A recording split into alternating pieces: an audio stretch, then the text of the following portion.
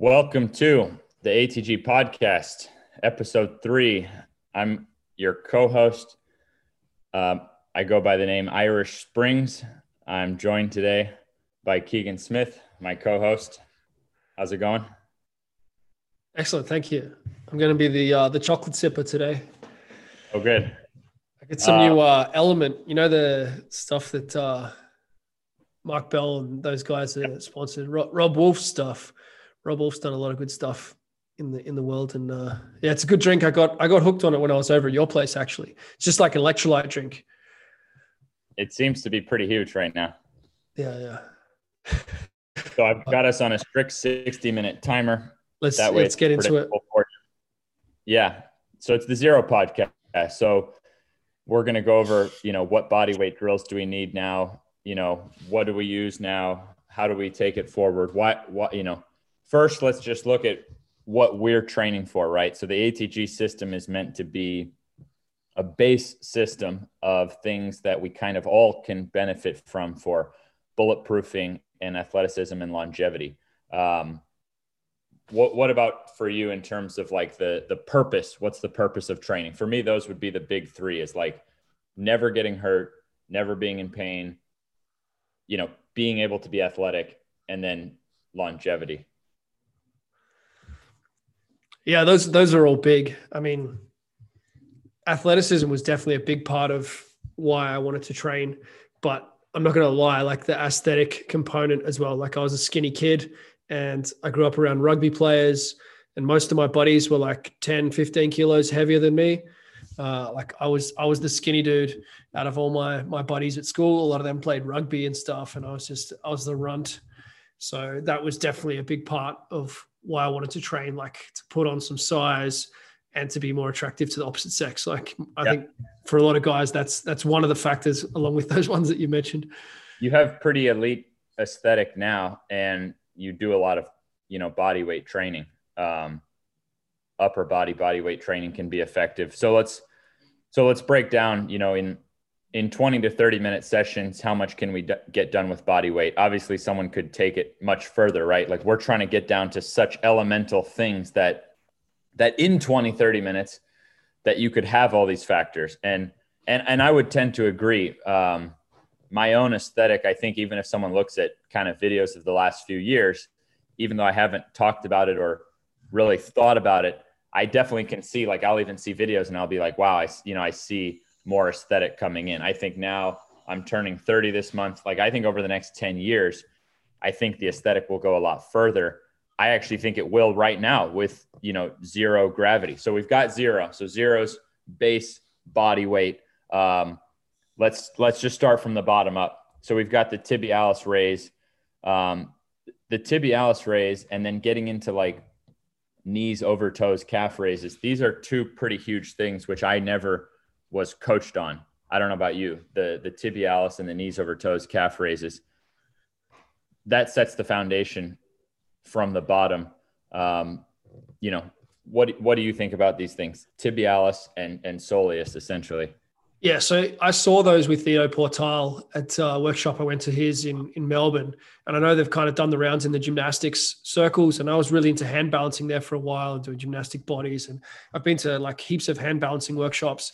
And I was introduced to the tibs in that context of like kind of injury prevention, but it was just so general and it wasn't really associated with Ido Portal's vibe in general is not towards athleticism, it's towards movement. It's like this concept of like, I don't know, it's very abstract, I guess, where with ATG, it's like, no, you definitely need to be strong here or you're not going to be able to jump.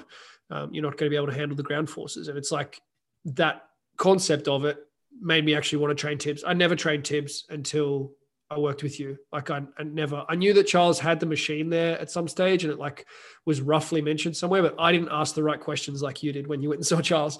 I wasn't sure what I was there for, I guess, or, I wasn't as clear about wanting to jump higher.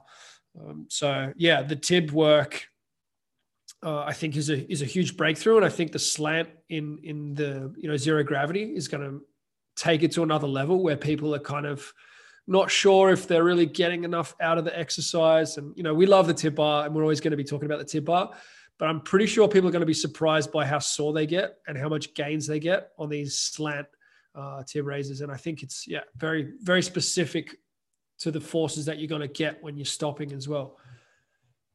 Yeah, exactly. And that's the thing is, so many of us have so many pains coming through the foot and ankle and shin and knee that when we're in those pains, obviously then it's just that much harder to train. Like how much easier is it to get the aesthetic you want when you can sprint and squat and do all these things? And I never trained the tibs.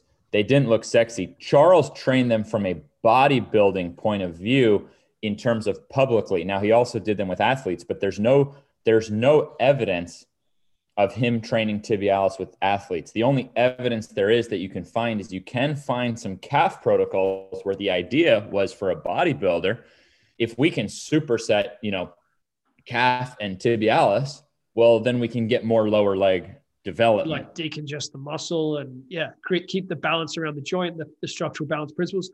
I didn't realize, I thought you must have spoken to him about that in an athletic context, talking to him about, Dwight Phillips and the jumping and whatnot. Was that not? Nope. Oh, wow.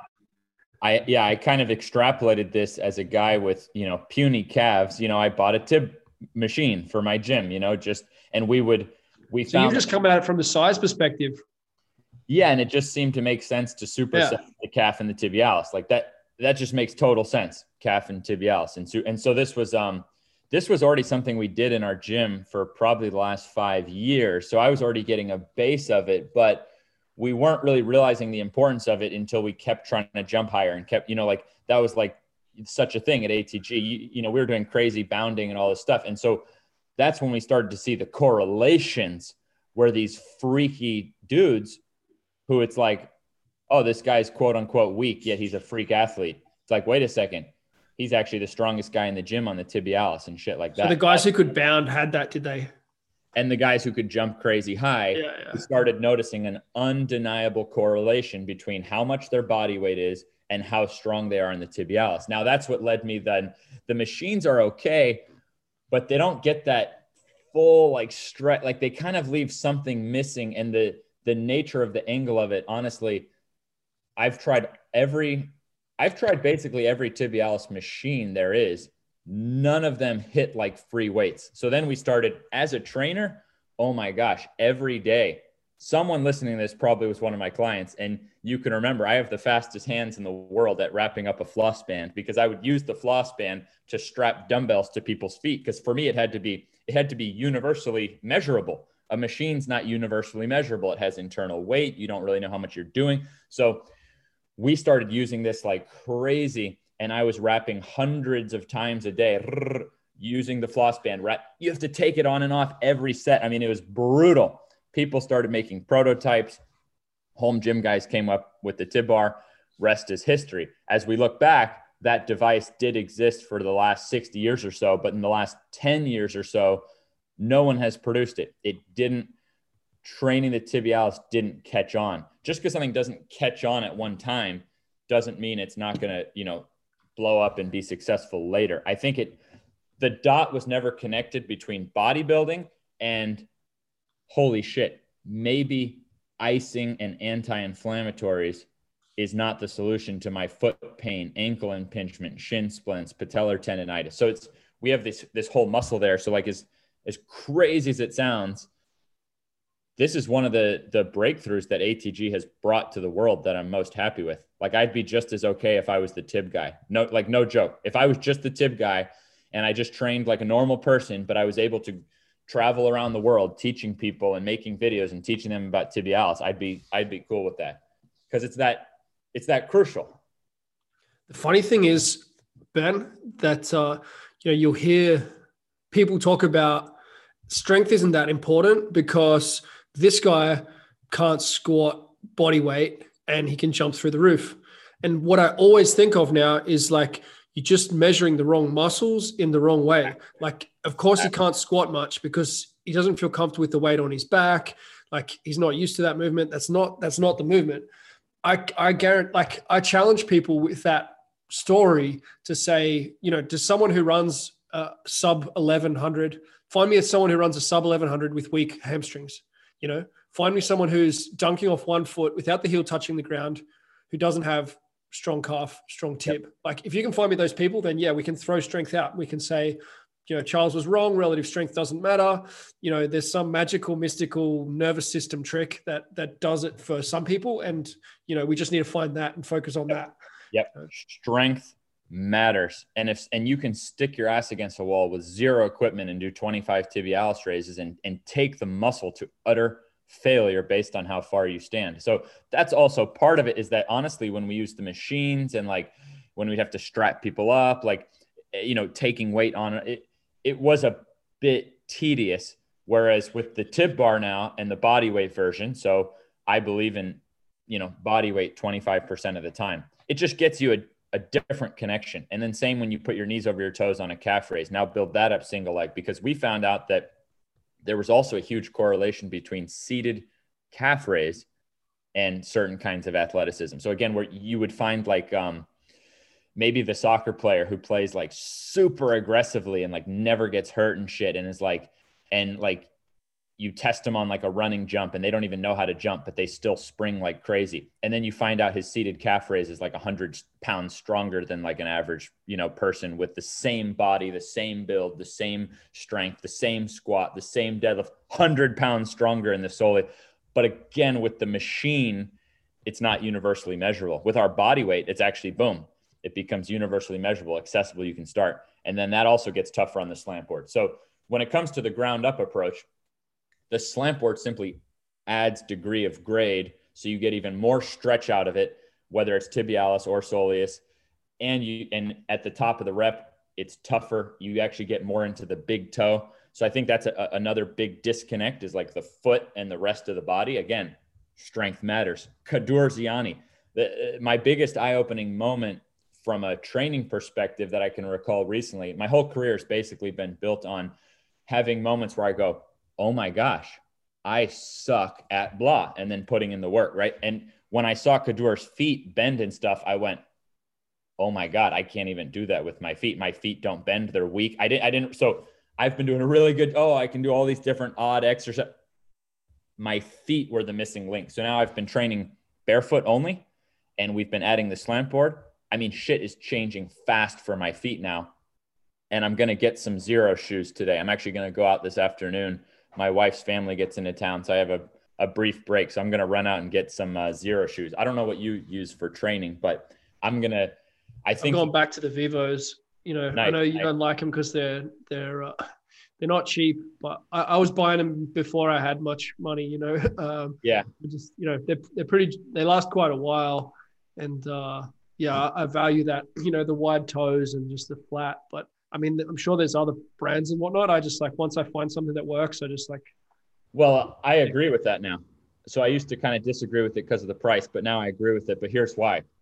I think in the first year of ATG training, get some of those Feyway shoes that are $20, because at least there's no heel elevation. Now in the second year of training, get a barefoot shoe. So that's my new philosophy. So I'm living the whole second year. And even if someone goes and looks at any of my recent videos, they'll be like, oh shit, he's not wearing shoes. He's not wearing shoes. So, first massage with bare feet is like, that's no joke. The massage jumps you've been doing bare feet. Like, that's, and I couldn't do have that. Have you had any sensation in the plantar fascia or anything? No, there's no foot pain, but I would have cringed. Actually, when I used to do different depth jumps and like jumping stuff, it was to the point where I thought my feet were like, it's not necessarily natural for a human body to have that much force. Therefore, I feel some ricochet effect in my feet, right? Like I thought like, oh, my feet hurt, but I wasn't facing like, it wasn't like, oh, my feet hurt, therefore like my feet are the weak link. Then I finally realized, oh my gosh, actually the feet are the weak link in the chain. Now I'm doing these crazy jumps and there's no foot sensation or pain at all. And then after I'm looking at it going like, oh my gosh, like I'm jumping like that on bricks, like that would have hurt my feet last year. So I would say if you're a normal person like I was, and you've worn your Nike Airs forever, you know what I mean? First year of ATG style, at least remove the heel lift. So get into it. So a Feyway is like $20. Second year of training, then start wearing an actual minimal shoe. But again, anything we're doing, we're just trying to lay out a safe path. Someone could obviously easily in the first year, I think they could switch to the barefoot shoe. I think for me, when I tried barefoot shoes in the past, I think because I made the switch too fast, my feet hurt a little more, but it's kind of the same concept as ATG. That's why we create the scale. So I think that's already a pretty good start. If we're talking about from the ground up and we're talking about body weight training, we've covered tibialis, we've covered the whole, lower calf, which really gets neglected. And we've covered the concept of progressing to, a minimalist shoe while doing those things. And we've covered the concept of adding the slant board in year 2 body weight to the tibialis and soleus so that you get even more foot development itself. It's a lot stronger. The fascial sensation when you're facing into the slant board, so the toes are basically, they're on this ramp and you're getting this effect. So you're doing the raise, but you're getting the stretch for those who can see the video, but that's, it does bring a different sensation right into the bottom of the foot. There's a player on the weekend, actually, the rugby in Australia, like tore his plantar fascia. I don't know to what degree, like it couldn't be a full tear, but it's like a significant injury. And I just, I know that I wasn't doing anything that would prepare an athlete for that, like skipping and was probably the closest thing, a few calf raises. Like we just weren't, actually having numbers and having like clear targets with this stuff is like just a game changer. It's not like, and connecting strength to your feet. And I think, a lot of times I'll see different posts or whatever, and it'll be kind of like, hey, you've had X problem for years, don't expect it to fix in 6 weeks or this. I kind of have a different perspective. I think that when you really hit the right method for yourself, I think within a single session, if not maybe 2 weeks tops, like you actually should get some degree of relief if you really hit it at the right. So I think for the feet, when you really get in there and start doing calf raises, like into the slant board and stuff, I think for someone with foot problems, I think within a couple weeks, you should notice a difference. Now, it's the same as like like when I would get someone in person and really get them into like a correct, like reverse out knee pain session or this or that, like within one session to 2 weeks, a light bulb should get off that it's like, oh my God, I feel so much better here. Like it should indicate. So that's how I feel. You're not going to go from like zero tissue tolerance to like extreme tissue tolerance of like being a mad dunker, but you should be able to feel like, oh, this is therapeutic. There's something going on here. Otherwise there may be something else going on. Like if you're not getting that feeling, like, I think you're spot on with that. And that's how I feel the slant board is to the plantar fascia with doing calf work. Yeah. In my life, I've never done calf work on a slant board. What does that mean? That means I've never done strength training that actually connects my feet. So I think these are pretty big things, and you don't really have to rest because you go right back and forth, tibialis and soleus. So let's see where we're at. We've been going 18 minutes and we haven't even gotten, to the knee yet. So that's the philosophy from the ground up. It gets simpler after this, right? Like it's not as big a change. This is a huge part of like what's special about zero gravity. Huge.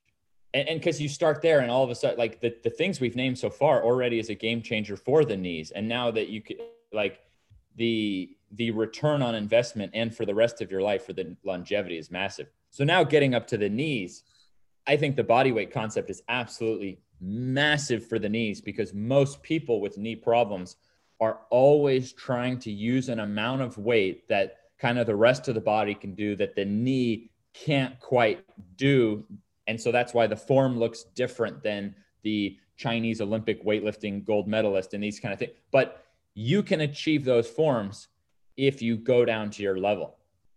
Podcast number 1, I said, like, if you just made NBA players get to the point where they could stick their hands behind their back and do 100 reps, on a slant board, getting cheeks to heels every rep. So I think the main difference between the goal of zero is like pain-free flat ground ATG split squats with the heel up. The goal of zero gravity now gets, oh my God, it's like one of the best leg workouts I've had in my entire life. So we're adding the slant board, but again, you wouldn't even have to have any equipment to do zero gravity because you could totally still do the body weight version. So as we go from the ankle stuff and working the way up, we're now getting into our reverse step up into the slant board again. You want to talk about a calf stretch? Imagine standing up. Most people can't stand erect on a slant board because the calves are too tight. Now imagine standing on one leg on a slant board, full calf stretch, and then driving the knee over toe into full soleus stretch, and then strengthening back up, 25 reps each side. But again, you wouldn't have to have it. You could still do the zero version. So you have the zero version or zero Ben, rep. like, I know you try to make everything like so accessible to everybody because your 12-year-old self may not yet have the paper run or whatever, but the slant board, like you can literally find like a paver or a piece of timber or like the slant on the driveway, like where the car goes in, where the gutters, you know, like you can, like, you'll find a slant. I mean, let's just say zero gravity. If you can't find a slant, zero gravity is, you know, like, I know you don't like to say that, but like you could literally almost use like some books or something. Like it's just so solvable to find a slant of some kind. If someone doesn't have a slant, I think we can change your life even more than anything to do with fitness by having you get the responsibility to acquire a couple pieces of wood and some traction tape. And actually, like, how far removed have we gotten? Think about how hard it would be to survive a day out in the wild and create shelter, and we can't acquire a slant board. So I think maybe we can help your life even more so by just making you get a slant. So, but now at that point, I feel like we've gotten so much good work in. I feel like where we progress from the ATG split squat and zero to zero gravity is with the ass to grass lunge. So Poliquin used to progress from reverse step ups to ATG split squats to ass to grass lunges. But again, there's literally not a video on the internet of Charles coaching someone in ass to grass lunges. I think that's such a lost exercise, and the teaching points, kind of like with a lot of other exercises. Like, I'm the first person to say, hey, when you're dragging a sled backwards, you use an amount of weight that your knee can actually go over your toes rather than just leaning your body weight against it. Like every form is measurable. So I'm telling you, with an ass to grass lunge, most people have never had the mobility in the ankle, the mobility in the hips, or the knee, the bulletproof knees to do ass to grass lunges. Once you can do that, I dare you to go just walk 100 steps in a row. You could probably add 6 inches to someone's vertical if they were a shit athlete, just off being able to get them where they can walk 100 steps ass to grass. If I was in prison and I was locked up, so I couldn't even exercise in my cell, and they only gave me 5 minutes of time, my first step out of my cell would be into my first ass to grass lunge, and I would lunge 100 steps. And by the time I got back from those hundreds, I would go back into my cell and I would maintain a 40-inch vertical because of the hip flexor length. You're pushing through the back toes each rep. That's what keeps the load on the front leg. I'm so excited for people who have put in the work on their split squats to now be able to start over and rebuild with an ass to grass lunge for 100 reps. The glutes are going to transform, the adductors. Have you tried the ass to grass lunge? What do you think about that? Yeah, we were playing around with them more a while back, and yeah, they definitely get a serious burn. What I would say is, like, a lot of people listening to this are going to be like, yeah, Ben, bodyweight lunges, like, you know, I'm going to have like 100 kilo barbell on my back. Otherwise, you know, this is not going to be enough for me. And we can probably touch on this as a general concept around bodyweight training, but the execution on this ATG lunge and actually looking for the work and looking to get the most out of the movement rather than how can I make this seem too easy so that I can need more weight. You know, I think that's a key thing with these ATG lunges is, like, if you really, to make it like super strict in terms of the progression, you know, from the front leg, you know, into the travel phase, like, there's degrees of how well you can do that, right? Like, you see the NFL players, the wide receivers, after they score touchdowns, sometimes they do something along the lines of this kind of movement where it's just crazy strong knees over toes, and they're doing it like to celebrate their, you know, their big plays. I think, there's so much to be said for it when you know, if you look at it in that way of like, how hard can I work on these? Yep. Perfect timing to cover, I think, 2 massively important points when we think about, like, why the hell are we doing bodyweight training? And one of them is forcing you to rebuild levels that you would never do if you were using weights. So if you're listening to this, I promise you, you have never been into a gym and seen someone do an ass to grass lunge. You've probably seen someone do an ass to grass squat. You've maybe seen someone do an ass to grass split squat if they were doing ATG. You've never seen someone do an ass to grass lunge. So the whole idea is that by forcing yourself to go body weight, you're just forcing yourself to rebuild. It doesn't mean that there's something wrong with getting even stronger than that over time. The other side of the coin, so I mentioned there's like two really important things I think about when it comes to like advanced lower body weight training. So one of them is that we're picking movements where it's actually very advantageous for your gains to start over body weight. And number two, we're picking movements where in themselves, they're cluster sets. What that means is that you may end up doing something that you didn't used to be able to do one time, and you may do it 100 times. So when you're, let's say you're under a 200-pound squat, 300-pound squat, let's say, and you do like a half rep, and let's say how much actual patellar tendon and quad load that was. Now you put your hands behind your back and you go all the way down on a slant board. You may have just done actually a tougher movement on the quads, but at the top of each rep, you're resting. You see what I mean? So you can theoretically do 100 reps on something that you didn't used to be able to do one time, because you're getting this micro break. And it's the same with the ass to grass lunge.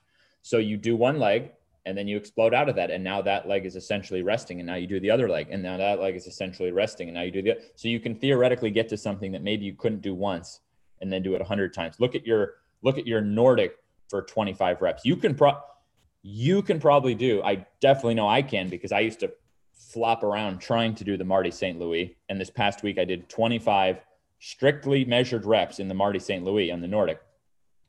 So now we're looking at gravity. Like, no wonder we got more athletic. No wonder we got more bulletproof. I can do something 25 times now that I couldn't do once, but it was really 25 single reps. So those, to me, those are like the two big things, that we're picking advantageous movements that forces better gains by getting us to rebuild body weight. And then we're doing these massive cluster sets. So why don't you dive into that and your own experiences, things you can do now versus then, I think for coaches, if you can't get a good enough workout for you, like if you're too strong for your body weight, then you're just missing something. Like you're missing knowledge of how to progress an exercise, how to make something more difficult, like how to play with the leverages. Like for a coach, there's really, I think anything that can be done with weights can be achieved one way or another with body weight. Like it's a big statement. And, I love weight training, and I have had trouble in the past of like, not doing the weights and even my experience with ATG. Like I've always wanted to do the weighted stuff. I haven't tended to want to put as much time into the stuff. So like I'm guilty of this as probably half the people listening to this are going to be like zero gravity. Like, no, like I'm just going to keep going with, athletic potential and whatnot. Like, but there is so much to be gained by giving your body that chance to experience those movements. And what Ben's saying, like you can make a VMO hack squat crazy hard. If you, do it hands behind back. And then if you say, look, that's too light for me, Ben, like I'm doing these 100 reps, it's too, go single leg on a strict VMO back squat, hack squat. Like I don't think anyone can actually do that. Like the leverages are so difficult that, there's going to be not like, so the point is that it's never too easy with body weight training. It can always be taken to a point where it's like, that's too difficult now. Like, and you can see it clearly with upper body, with gymnastics, with progressing to the iron cross and, all of these advanced movements. Like we kind of understand that. And Charles had massive respect for upper body weight training, gymnastics, etc. Now, what I think we're doing is bringing that same respect, to the lower body. And I think, Ido Portal and Roy Gold, you see some of the positions and things that Roy Gold's able to execute. Like those guys have shown that, there's stuff here in the lower body and parkour as well. There's stuff here in the lower body that is just not getting tapped into by strength and conditioning. And I think that's really exciting to me, that 25% of ATG is what can we get to without the weights, you know. And here's a quick note for the person who doesn't want to do that, 12 weeks of body weight. Neither do I. So as soon as the advanced zero comes out, immediately in the app, there's a version with all 4 programs where you do 1 week, 1 week, 1 week, one. I'm every attitude that you shouldn't have, pushing the ego and wanting to jump programs and all this stuff. That's how I am naturally. So that's why these workouts end up so fun and varied and progressive. And so it'll have, if you look at my forms on every exercise, I've mastered these forms, and the progressions are just slightly different. So if you go from the 100 rep, walking ass to grass lunge, to the split squat with dumbbell, to bar on back, to front, there's no problem with doing that over a 4-week span. There's absolutely nothing wrong with doing 1 week, 1 week, 1 week, 1 week. And by the time you come back around, now you've had 4 weeks of gains with all these nooks and crannies that it's like, holy shit, my body feels lighter. I'm stronger. So the body weight being 25% of the time is a direct investment in the weights. That's why I do the body weight, to make the weights feel easier, to make the jumps feel easier. And the body weight forces us to become those 2 things, which we often talk about: more built from the ground up and more tendon dominant. So a lot of these movements we're talking about getting elite human bulletproofing of the tendons, which then makes it fun and easy to be able to squat and jump and all these other things, which, as long as you're holding back, why might someone hold back when they're running, hold back when they're jumping? Not being built from the ground up, and the tendons not being able to handle the force that the muscles are producing. So you hold back. So now you're not signaling to your body. So that's why I don't have complicated jump thing. Like, if you look in the subject of jump coaches, I can easily argue that I have the top, if not one of the top 3 to 5 cases of a jump coach changing their own genetic vertical. But it's not even close how much less complicated the actual jumps are that I do compared to any jump coach in history. That's too much of an outlier to ignore. So what's going on there? Why am I not doing complicated jump drills, complicated jump workouts, but making one of the greatest jump changes in history? Because it never hurts to jump. And now let's look at who are the top jumpers in the world. There are these professional dunkers and high jumpers and this and that, and guys who have been jumping and just never broken down yet. So the young Michael Jordan was jumping higher than the older Michael Jordan, who did weight training. So the weight training made him less tendon dominant and less built from the ground up. So he wound up with patellar tendonitis, and he lost inches on his vertical. It's not debatable. It's right there, like on visual evidence that anyone can measure. He was jumping the highest naturally. So like his natural build by God was the highest jumping that Michael Jordan achieved. So it's interesting. We think about jump training. We think we're going to need, these complicated things, but in fact, the bodyweight stage has unlocked so much jumping for people. It's ridiculous. So it's to me, it's like, ooh, I get to unlock a new layer. I get to unlock a new layer, particularly for the 1 foot jumping too. Who's the highest 1 foot jumping dunker of all time? Kadur Ziani. Have you ever seen a video of Kadur lifting weights? Honestly, have you ever seen a video of Kadur with weights? He uses them around his feet. That's right. That's about all he does with weights, is use them from the ground up. But I would say this about Kadur, because we can never just, like, this podcast is about body weight, but we're not here saying you only need body weight. No, we're saying we do it 25% of the time. I'm actually the most moderate guy you're going to meet. I would say that my obsession with the tibialis means I apply the most moderation because no one else is doing the tibialis. That's extremist. Extremist is saying we need calves, we don't need tibialis. Even more extremist is saying calves aren't a big part of the vertical jump, therefore we don't even need to train the lower legs. So does anyone say that? Do people say don't train the calves? Oh, absolutely. In terms of the culture of all you need is Olympic lifts, box squats, calves are only 5%. Well, yeah, for a standing. No, but I listened. You know exactly what I'm talking about. In powerlifting and in strength and conditioning, for sure. Like, exactly. Calves are often left out of the program. But in the dunking world, do they train? Or I guess they say don't even strength train. The best thing about dunking world is when you actually talk to the pro dunkers behind closed doors, they're like, I don't do any of the fucking workouts that you saw in that. You know what I mean? Man, I can just jump. I don't know why. I can just jump. And then you look at them and they have veins running up and down their lower legs naturally. They haven't messed with that natural design yet. No, but you know what I'm talking about? The culture of, if we just drive up, trap bar, deadlift, box squat, you know what I mean? There's not like, my point is this about Kaddour.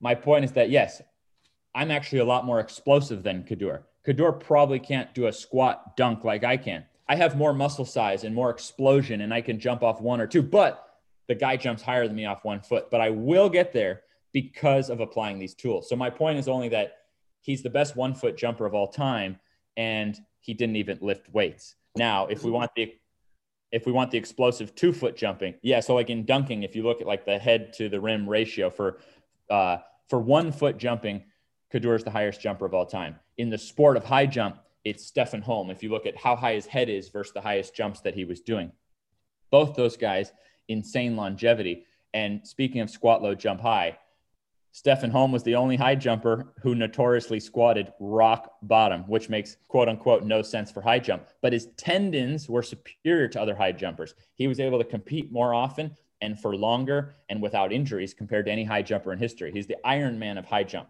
So how does this sound to you? 5'11", winning a gold medal in the high jump with the greatest longevity in high jump history. What did he do differently than anyone in high jump history? Cheeks to sneaks, leave a stain on the floor, knees over toes, rock bottom squats, which people have thought, aren't jump specific. So I don't know. Yeah. It was short. And people still want to say he's just an outlier. Don't worry about it. They're the outliers that we need to study. Why would we want to look at some research study of 20 college kids who did something for 12 weeks and then count out the shortest guy who was able to jump the highest relative to his height for the longest? If you want to train like an untrained college male, go for it.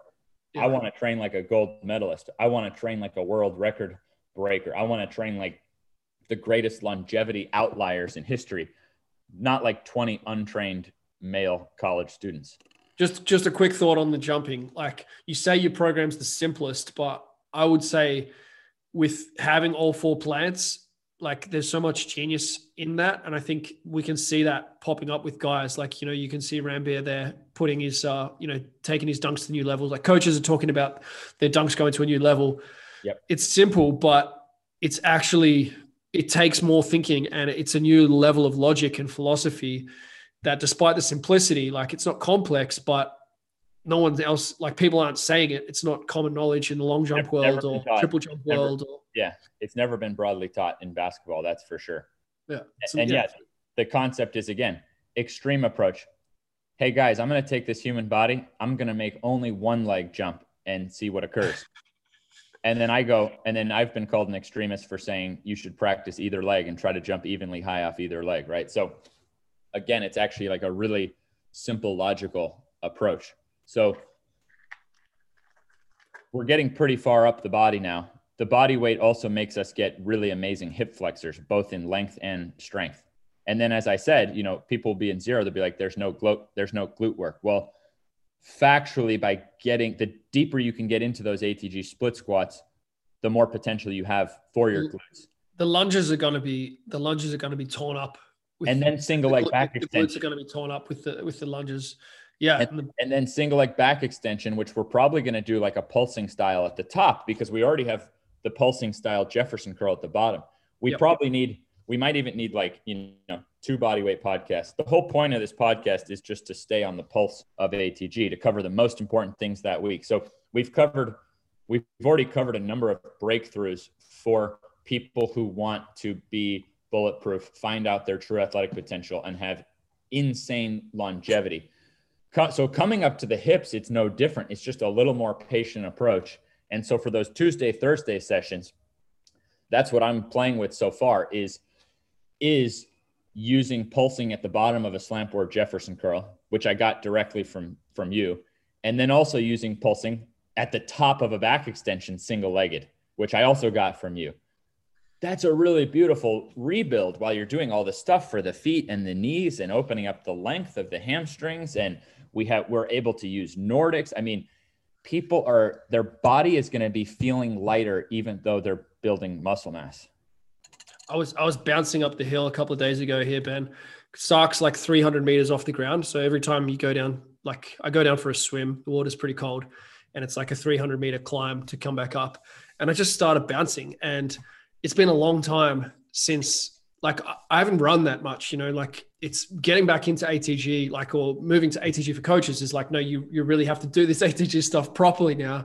And you need to be able to do this stuff. Like before I was just playing around with it. I was still doing handstands and, lots of different stuff. Like I'll probably still do handstands in the future, but like for now, like I really need to be a student of ATG and be able to do this stuff. I was bouncing up, stone to stone up the hill and just thinking like, can't remember feeling like this before. And it's literally like, I was just like, it was like a mystery of like what my body feels like. And I think that's what we want. Like, millions of dollars. That's how you make millions of dollars as an athlete. Yet at the same time, that's how you have priceless moments later in life with your grandkids. And my deadlift's not as big as it's been. And my back squat is not as big as it's been. But my tibs are definitely the strongest they've ever been. And you could rebuild your squat and deadlift for sure, higher than they've ever been. If you that's going to happen pain-free. These are 20 to 30 minute sessions. Apply it to what you want. 20 to 30 minute sessions. If you decided that you wanted to hit the best squat of your life, not only would you be able to get there, your form would be better and it would be less painful. But my hack squats was so weak, Ben. Like this is like, just again, like for people thinking about like, do I need this program or should I just continue to focus on my barbell numbers? Like I got up to double body weight back squat, and this slant hack squat, like with the barbell, it's just like, there's no strength. Like I tried it when I saw you doing it. I'm like, what am I doing wrong here? Like I must be doing something wrong because my squat is like a little bit bigger than yours was, I think, at the time. And you were like pumping out these, barbell behind your back. And I'm like, I can't even move. Like what? Best jumping exercise of all time. Best jumping strength exercise, because you're just creating knees that can't hurt from jumping. There's got to be, strength, All right, check this out. Here's a couple highlights that I've had, recently in the last 6 weeks, because I've been going through this journey now and then rebuilding, right? I hit double body weight RDLs, lower back, below parallel, knees behind ankles for 6 reps, double body weight. I also hit, not only does double body weight on a deadlift feel lighter than ever, if you saw recently, I end up taking this shit down because people are just honestly not smart enough to apply what they see on social media. So then people are asking me like how many sets and reps when I deadlift double body weight behind my back. Not too many people. And do you remember that lift I did about 3 weeks ago where I did a deadlift? I did a double body weight deadlift, put it back down, and then I stepped over the bar and did a double body weight deadlift behind my back. That thing had to have gotten off the floor in a quarter of a second from bottom to top. If you're doing double body weight deadlift behind your back, jumping that shit off the ground in a quarter of a second, of course, if I wanted to go hit squat and deadlift numbers or new Olympic lift numbers, I could. But I'm not going to be the guy to do that because I have to see what occurs for me with 20 to 30 minute sessions.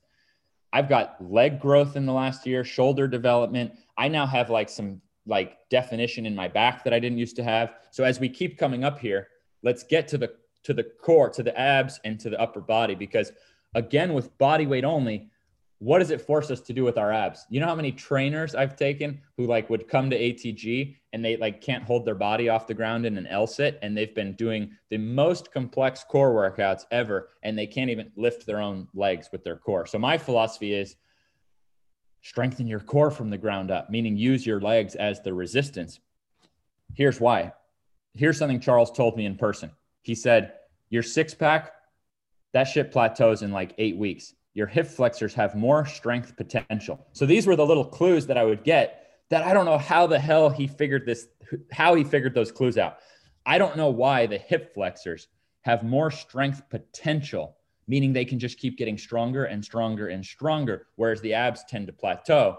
But now with those hip flexors, now what happens when you run and jump? Now you get more shredded core development. You get stronger core because now you don't have this disconnect, this weak link. So whatever the weak link is going to break down. So that's another huge part of the body weight phase, is that when it comes to training our quote unquote 6-pack, you're going to get veins in your lower abs, because we're going to do it in a way that's going to build the hip flexors. The size of the hip flexors is the greatest muscular difference size between elite sprinters and regular humans. So to me, I think that would be why he's saying that there's more potential for strength. I would say they have more potential for growth, knowing Charles as well. Like that must be the thing of like the hip flexors can hypertrophy a lot more than the abs, which kind of makes sense that the abs maybe don't get that much, thicker, or they're hard to, I don't know. I'm guessing, I guess.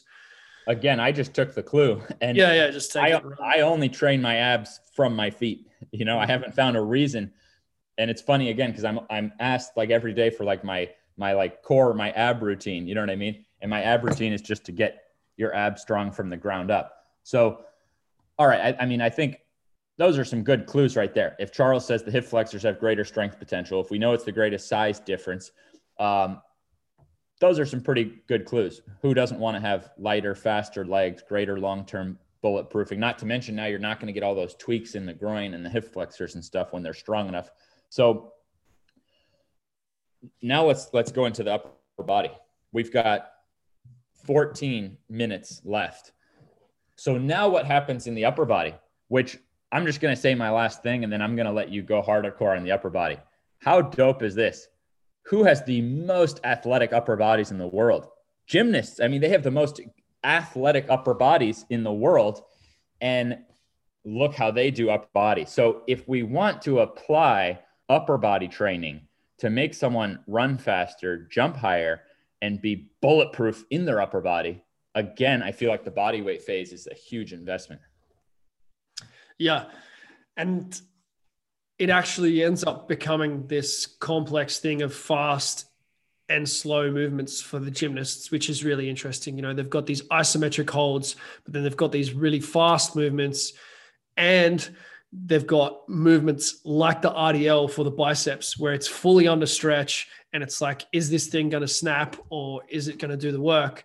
So I think there is so much in gymnastics that hasn't really made it into the strength training, world yet.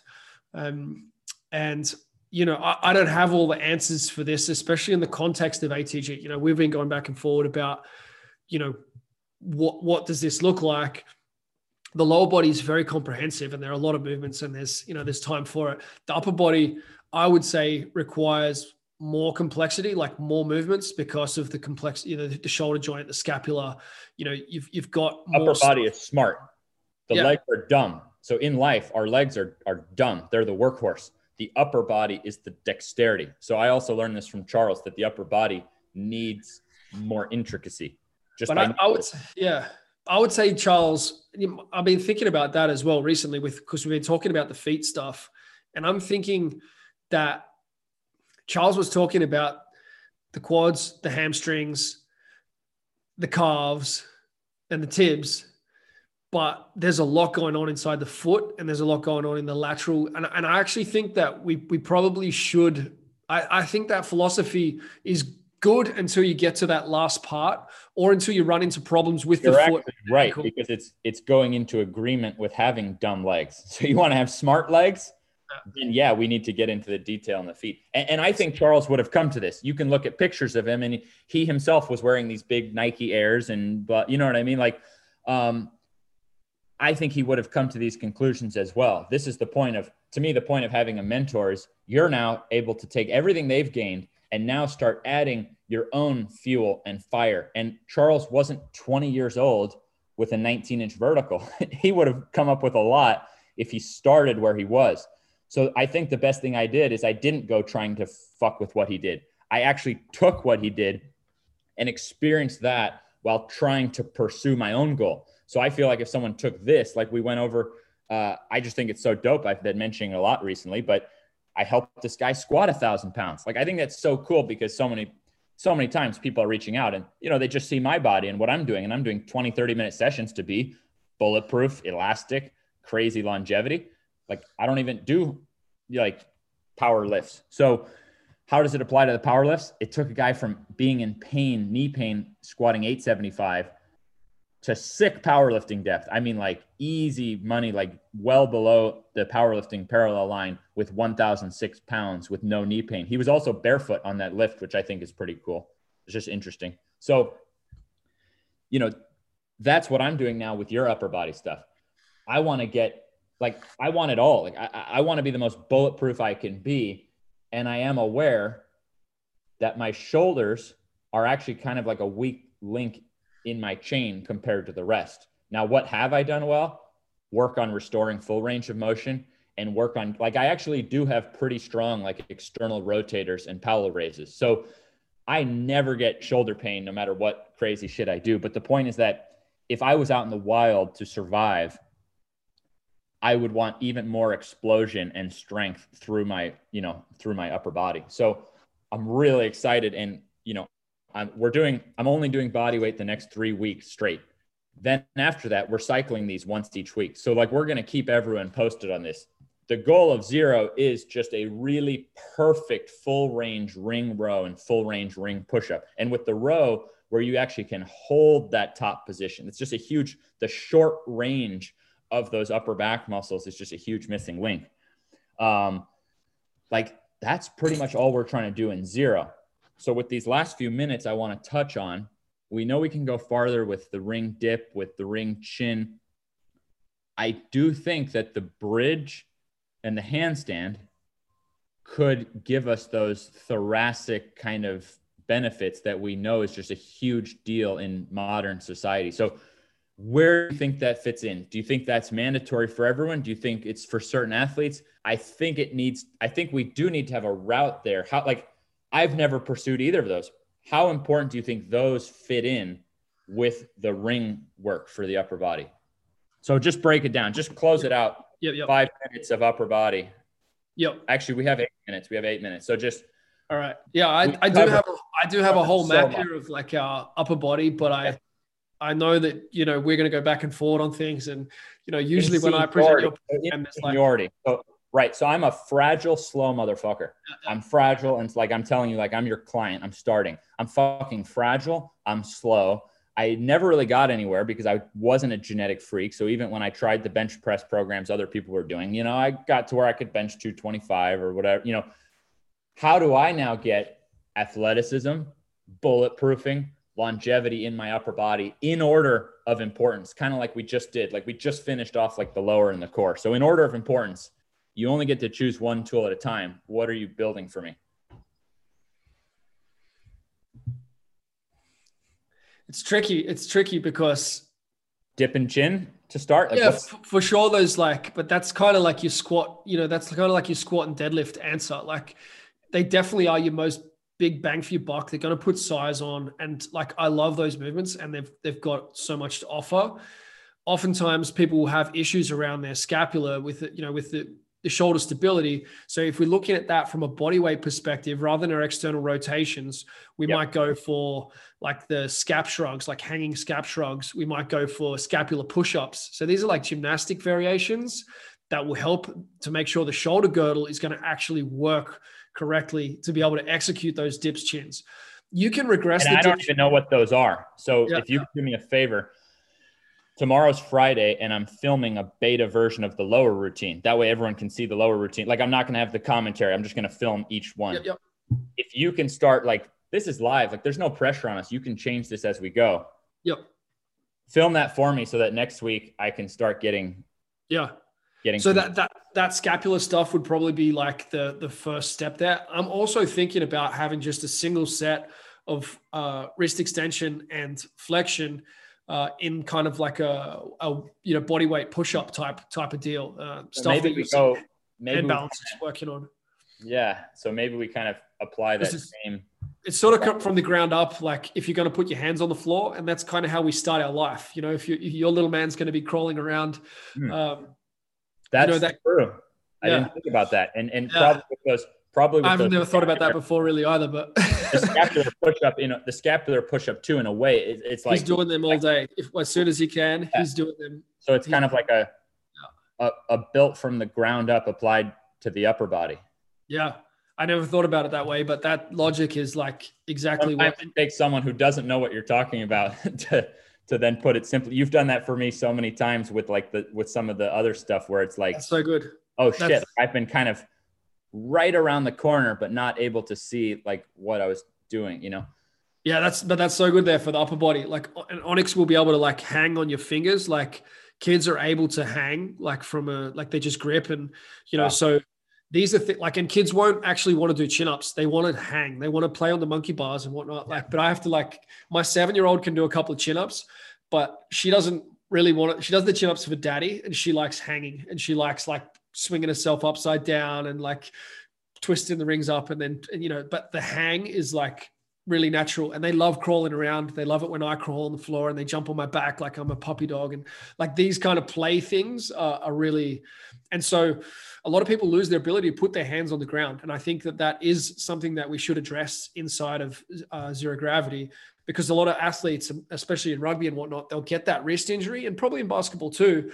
And then it just becomes something that inhibits, their shooting or their, whatever it is, because they got these fragile for years. It can stay with you for years in the wrist. Yeah. So I think we should address those things, as well as for sure build up some crazy strong dips and chins. And then, but that makes sense. That makes sense. I didn't know what you were talking about at first. I'm like, I thought dip and chin. I thought that was enough or whatever. But now it makes total sense. You'd be building that on unstable, weak shoulders, unstable, weak wrists. Is it worth getting into working the arm work? It seems like it would be worth getting into some arm work even, it might create a flow. It seems like with this, it'll create a really nice flow. I like the idea in the body weight of this sort of cluster style where you don't really have to stop, you know what I mean? Because each tool just kind of flows to the next.